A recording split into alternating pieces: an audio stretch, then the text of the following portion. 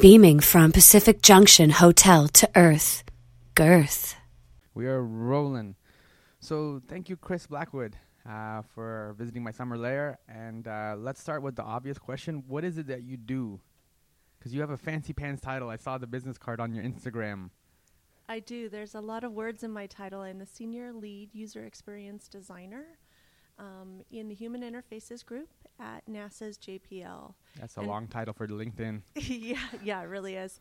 So basically what I do is I make software to support JPL's space missions. I make space software. There you go. That's really cool, right? And you mentioned the mission, like to support the software, like the software supporting the mission. So what exactly is the mission? Because you guys have launched some really cool projects.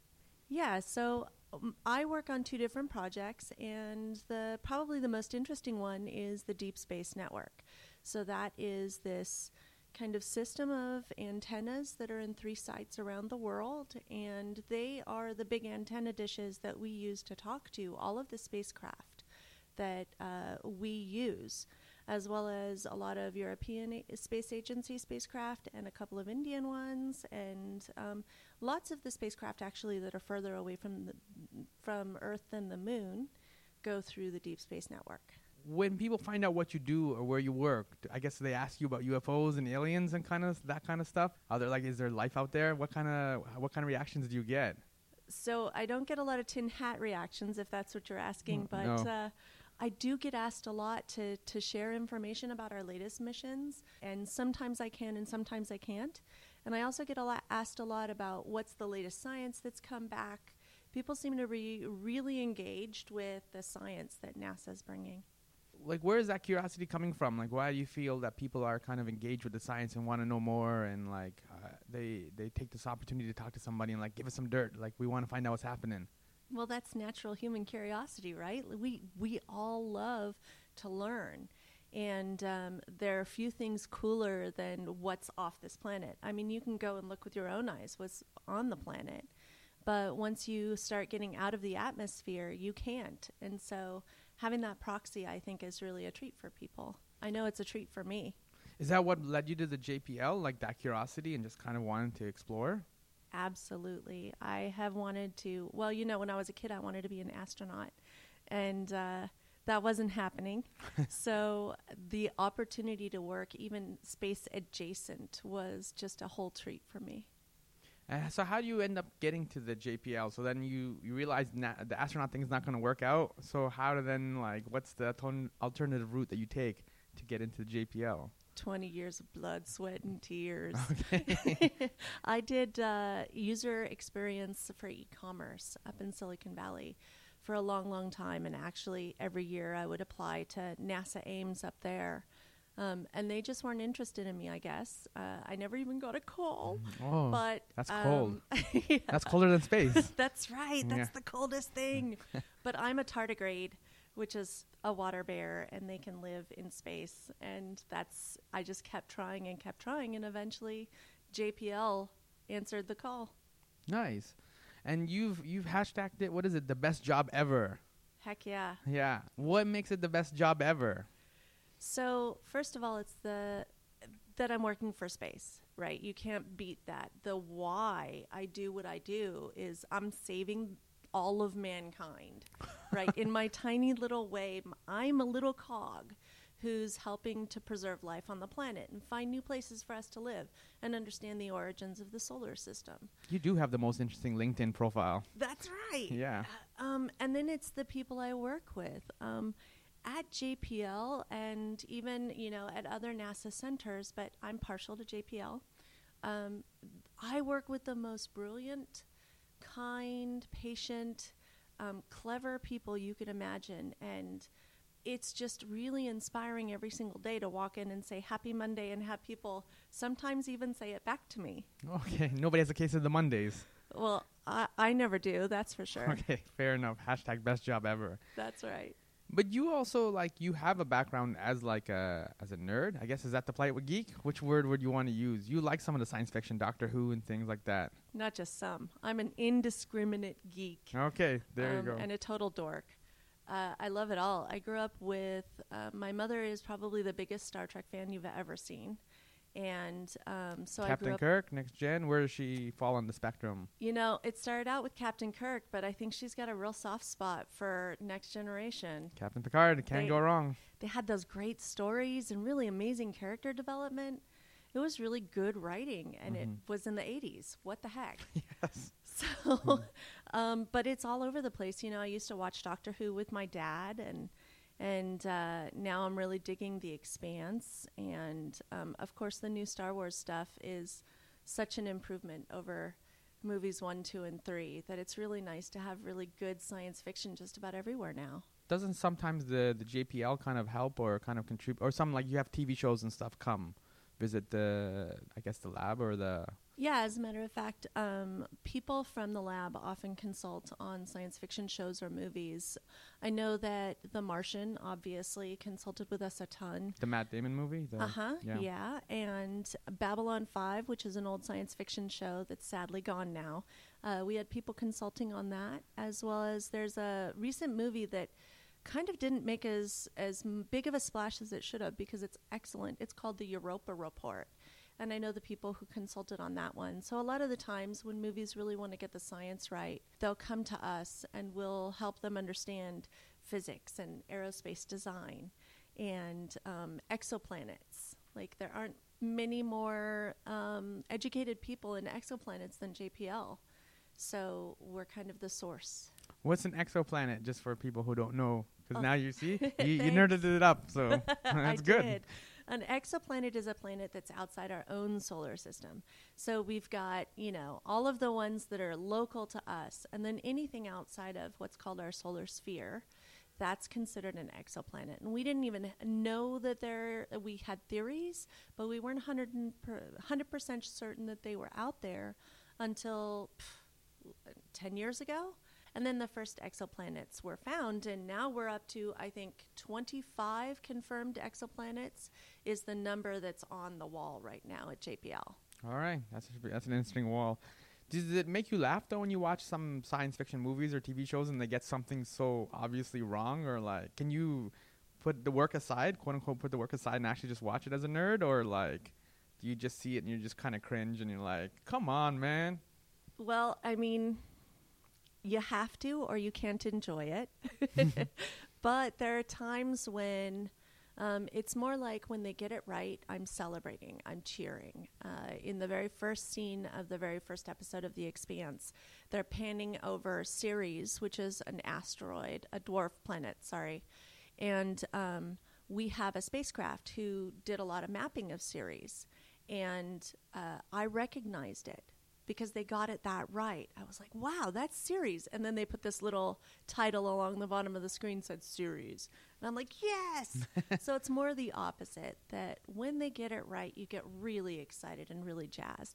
And when they don't get it right, it's just fun. Okay, that works then. One of the kind of, I guess, challenges, because you're saying like people want to know more about the space and the curiosity and stuff like that. One of the challenges I think NASA sometimes has is that people don't fully understand why we're going to space or why we're doing these kind of things, why we're doing exploring and stuff like that. What inspires you to contribute to a team that is like kind of contributing to mapping the stars, and why, like you said, you're trying to save humanity, mankind, but is there more going on than that? Oh, yeah. I mean, on kind of two fronts, there's a lot going on. First of all, the technologies that we invent to explore space come back here to be useful on Earth. The camera in your cell phone came right out of the space program. The GPS that gets you from point A to point B came right out of the space program. So these things come back to our lives, our everyday lives, to help make them better. And then the other thing is that NASA missions aren't just exploring out the bounds of perception, right? We're also watching Earth here. We're doing a lot of measuring of the oceans, measuring of salinity as the glaciers melt. We are watching for near-Earth asteroids and protecting Earth from extinction-level events. So it's kind of a short-term benefit as well as a long-term benefit. And who knows, maybe someday we'll find alien life out there. Yeah, that'd be exciting. Hopefully it's not like something like the Borg, though, or like Independence Day. Like it's more like benevolent kind of aliens, just kind of want to chill and like hang out with us. Yeah, I'm keeping my fingers crossed that it's not, some childhood's end situation either, where they kill you slowly. how's NASA kind of adapting to the kind of now there's a lot more of a private kind of enterprises with SpaceX and these kind of companies. How is NASA kind of like reacting or not reacting to those kind of endeavors now? Because there are a lot more funding and a lot more things kind of going on now than there was, I guess, like even 10, 20 years ago. Yeah, we think it's fantastic. Well, I can't say I'm speaking for NASA. I think it's fantastic. We at JPL especially and NASA fully have a strong relationship with a lot of these private aerospace companies. A lot of the times, some of the parts that fly on our craft are from the private companies, and we often provide technology to them as well as guidance. I know people who've gone out to SpaceX and taught classes there. So it's like a loop of innovation almost. It really is, and it's a wonderful ecosystem, to be honest with you. That's amazing. And then I guess that's also that's being also fueled by the faces now. There's like Neil deGrasse Tyson, who's really active, and the public's really embraced him. Bill Nye's another one, Stephen Hawking. Just, I guess, having faces of science like that, especially when sometimes in a time and a culture where science is not always valued. So it must be really helpful to have those kind of faces out there and kind of promoting science. Absolutely. The science communicators are like the secret weapon of science. They're amazing. I mean, I grew up watching Carl Sagan. He inspired a whole generation of people who work at NASA now. And he inspired Neil deGrasse Tyson. And it seems like it's almost a fractal pattern, right? Where every time you spawn one, it spawns two more. And then those each spawn two more. And I think the more people we can get teaching STEM to kids, to adults, making it accessible to the masses, the better. And they definitely help people understand that what we're doing isn't just like crazy math done on space calculators in some weird room somewhere. We're actually answering questions. It's the translation, I think, is where it gets lost, because they're able to convey that the science and all the great things that they're doing, NASA and all these people are doing, but conveyed in a way that's really simple, that's accessible for people to grasp and to understand. I think that's what sometimes the hardest part. Absolutely. And each of the NASA centers has people who are trying to do that every day, and I think they're getting better and better at it. I see these amazing art installations all over the place, and you never even know where they come from because there's so many of them now. And there's also a lot of citizen scientists out there who are chipping in and making beautiful projects with NASA data and making it accessible to, kids in a classroom or the common guy sitting on his couch at home. Yeah. So you're speaking at FITC as part of, since we're talking about this idea of translating science and NASA and all this cool stuff that's happening, you're speaking at FITC. What is your topic going to be, and what are some of the themes that you're going to be talking about? Sure. As I said, I'm one of my projects is the Deep Space Network. And I'm going to be talking about what it's like to design the software that the operators use to control those antennas. So these are 10 million pound machines, basically, that they are pointing at something out in the stars. In one case, Voyager is outside our solar system. It's so far away, and it's maybe, the size of a car, right? And so they have to point this big giant dish, 70 meters, at it and try to catch a signal from that far away. And these people are amazing. They're just the unsung heroes of NASA. The first pictures of the moon, they came through these people. We wouldn't have any pictures of space if it wasn't for these guys. It's amazing. The JPL, they have some sort of touring facility, or there's you can arrange a tour, or is it some open doors or some open house kind of periods? Yes, all of the above. Every single day we give private tours to groups, and you can book them by going to the JPL website. We're open Monday through Friday, actually, is when we're doing the tours. It's not on the weekends. And they book up 3 months in advance because they're so popular. And every day while I'm walking around on lab, I'm seeing tour groups come by, and I wave at them and I say thanks for coming by, because it's just great to see the public interest. And then every year we open our doors for a weekend. This year, the event is called Ticket to Explore JPL. And we gave away free tickets to come so that people wouldn't have to wait in line and not know if they'd get in. And 30,000 tickets went in a matter of a couple hours. That's amazing. Yeah, it really is. And is these all kinds of people, like young kids, old people, or like, are you seeing a certain type of demographic or anything like that coming through, or like consistent demographic, or? No, it's like a picture of the American population, right? You just get everything, every age. I had a little tiny kid that was asking me, he was maybe 4 or 5. He could barely speak, right? And he's asking me about rocket dynamics. It was awesome. Oh, man, you got one. That kid's well on his way now. I hope so. I guess, too, it's doing kind of what you're saying, too. Like, you kind of came into some of the science because you're a nerd yourself, a geek, right? And so the more kind of those TV shows and that kind of stuff is out there, the more it kind of fuels and sparks that imagination. People want magic and surprise. Yeah, I agree. And, you know, the fact that there's a wide range of it, too, is really great. I'm seeing a lot of really cerebral science fiction, like The Arrival or even Europa Report was pretty intelligent. And then I'm also seeing really fun science fiction, like all the Marvel stuff totally counts, right? And it's getting people thinking, ooh, maybe I could build my own Iron Man suit. Yeah, and it's similar to magic in the sense that people like, I think I know how they did that. Like they're trying to start figuring out the science, right, of how somebody could fly or how somebody could do something, right? Yes, totally. So now lately the emphasis has been a lot more on Mars as well. Is this something that kind of interests you, or like actually getting to Mars? Because you were talking about like getting saving mankind and like finding new places to live. Is this Mars thing like for real? Is it something we should be working towards? Well, again, I'm speaking just for myself. NASA's mission to Mars is really exciting to me. We have 8 orbiters and rovers at Mars right now. So we've been exploring it for a long time. I think JPL's had a continuous presence on Mars for like 20 years. It's been a long time. Actually, it might only be 13, but that's quite some time. And it is very interesting because Mars is so similar to Earth in so many ways. And now that we know there was liquid water on Mars and there was once an atmosphere, we can learn a lot about what's going on here at Earth by what has happened to Mars and what Mars's current state is. And there are certain things we can't learn until we get boots on the ground there, right? As well as it's a huge accomplishment to say that, yes, we can travel long distances in space, multiple month trips. I mean, it's a short trip to the moon, but it takes 6 months to get to Mars. So that's a big deal. That'll be quite the achievement. Would you want to go? I'd go in a heartbeat. Serious, eh? But nobody's inviting me. Okay. That's the rub then, I guess, yeah.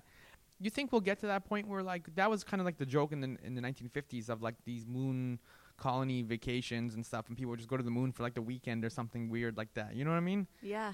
Is that one of the goals, I guess, one of the goals that NASA and all is working towards is just kind of having, like, make these kind of trips almost like the same way that you and I can get on a plane and just go to, like, Spain and then come back? Certainly, Stephen Hawking said that if the mankind doesn't spread out beyond the Earth, we have no chance of surviving. And so I think diversifying our homes is a great idea. And it is a very long way off, but it's absolutely a goal.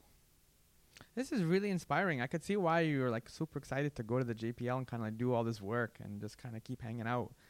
Does anything surprise you? Like when all the stuff that's coming back from space and stuff, are you constantly surprised and amazed at like what's out there? Because that's a lot of real estate. Yeah, it is infinite, isn't it? And it's infinitely surprising. I'm sure there are a lot of people who've been at JPL for 40 years, and to them it's old hat, right? They're like, it's all boring since that first picture of Mars. But to me, every time I see a new picture, I'm just blown away by how beautiful our universe is and how varied and how vast. We got to end it there. That was a really nice way to kind of end it. Thank you, Krys. For hanging out and talking about like Mars and NASA and JPL and science fiction. And we didn't really touch on Doctor Who that much. Are you still watching Doctor Who? Yes, I am. And Peter Capaldi is rocking it. So I'm really sorry we're losing him. Is he your favorite Doctor in the last couple of years? Or like, I'm a Matt Smith man. Ooh, Matt Smith was a good guy, yeah. But he actually might be my least favorite Doctor. Oh, snap. He was good, yeah. But it's like chocolate, right? Like even bad chocolate's really good. Not that Matt Smith is a bad Doctor. My favorite Doctor is probably Christopher Eccleston. Oh, okay. I know that's a shocker, right? Yeah, okay. Do you have any hopes for after? Because Peter is wrapping up his run. So are you hoping? Do you have any like suggestions or hopes or anything for the new Doctor? Or? you just want to just keep rolling, and the same thing like is your work. Just let the surprise be the surprise. Oh man, I've been in the Idris Elba camp for so long, but I just don't think it's going to happen. So I'll take who I can get. As long as there's a Doctor Who on television, life is good.